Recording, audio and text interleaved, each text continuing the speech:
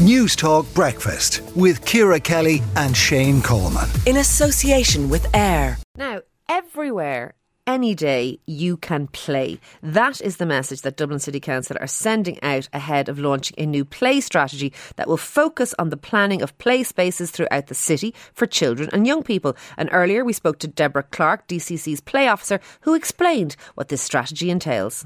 The Dublin City Play Strategy is it's a citywide strategy that's been developed to support children's right to play, and I suppose that's where we really need to look at play is important for children of all ages, all abilities, and so that there's an equality of access in terms of opportunities to play.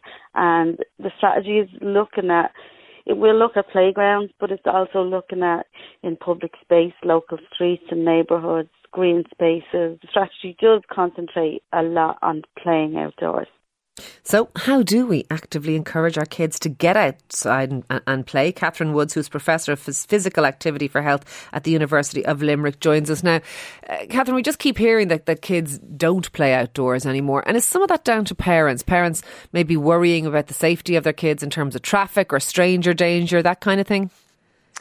Well, it can be multifactorial, Ciara, and parents may be part of it, but they're certainly not the whole factor that might prevent children from playing outside, because as your previous interviewee said there, they need appropriate spaces and places to also be able to play. So there is a role to play for the likes of Dublin City Council, and what a wonderful slogan they have: Dublin, a child-friendly and playful city. Who wouldn't want to live in a child-friendly and playful city? Because can you imagine as a parent, if right outside your door you have a child-friendly and playful environment and space that you are happy that they're safe in, then the likelihood of you letting them go outside is much, much higher. Okay. So some of what we need, in addition to maybe parental attitudes changing for some people, is purpose-designed spaces for children to play. So are we talking about playgrounds in parks? Are we talking about... what exactly are we talking about? Are we talking about something more innovative than that? Yeah, and interestingly, in the play strategy that they've just developed, the Dublin City Council went to the children and asked the children what they thought play was, which I think is really, really powerful, because it provides the children themselves with the space. They've been asked for their views. They've then been given, their views. They've been given the right, I suppose, to air their views and say what they think a play space is. Because very often what we as parents might think is junk, like a cardboard box, a child will see as a place, a spaceship or imagination whatever. Fills the gaps between what looks like a play space and maybe other less pretty facilities. So what are we talking about needing to be provided to facilitate this? Yeah, so it's a whole, as you mentioned, a whole range of opportunities for children to play. So you're right, playgrounds have a role to play, but it's not just structured play. There has to be opportunities for children to create their own play. And for that, you need public parks, you need green and urban spaces, you need local spaces, public spaces that are freely available to children.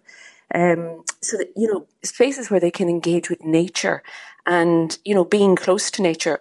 All of this is important. In terms of allowing children or providing children with the right environments in which they can, play in any way, shape or form that they wish, really. Okay. Yeah, I suppose as more and more people live in apartments as well, it really does put the focus on public green spaces. We don't want I know this is a Dublin City Council initiative, but obviously lots of children live outside Dublin and in rural Ireland as well. Rural Ireland can be surprisingly difficult too for children to play in. The roads can be, without pavements. The fact that there's fields, etc., means that perhaps green spaces that are play friendly are not always provided. Is rural Ireland on the back foot here? I'm not sure about that. I suppose maybe Dublin is leading the way in relation to its play strategy, but I'm sure other areas also have, if not a strategy, on their way to developing strategies. Interestingly, one of the factors that in this strategy they continually come back to is the United Nations Convention on the Rights of the Child, which says that every child has the right to play. And as your previous speaker mentioned, every child, irrespective of ability, it has to be inclusive. So I would imagine that strategies are probably in development, but if not, what a wonderful opportunity to look at this as an example of good practice. Ask your children, ask your young people. And interestingly, the age range for this play strategy is 0 to 18. You know, very often we think of very young children when we're talking about play, but teens actually absolutely need spaces as well. You're absolutely right. Look, thank you very much for speaking to us this morning. That's Catherine Woods there, Professor of Physical Activity for Health at the University of Limerick. It's a good idea, Shane, isn't it? Great idea.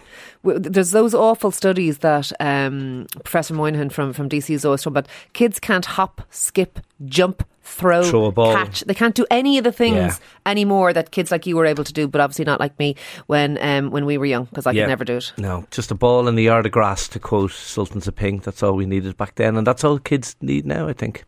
Yeah, I think. I wonder if we overcomplicated. Look, it's interesting stuff, and let us know what you think about that this morning.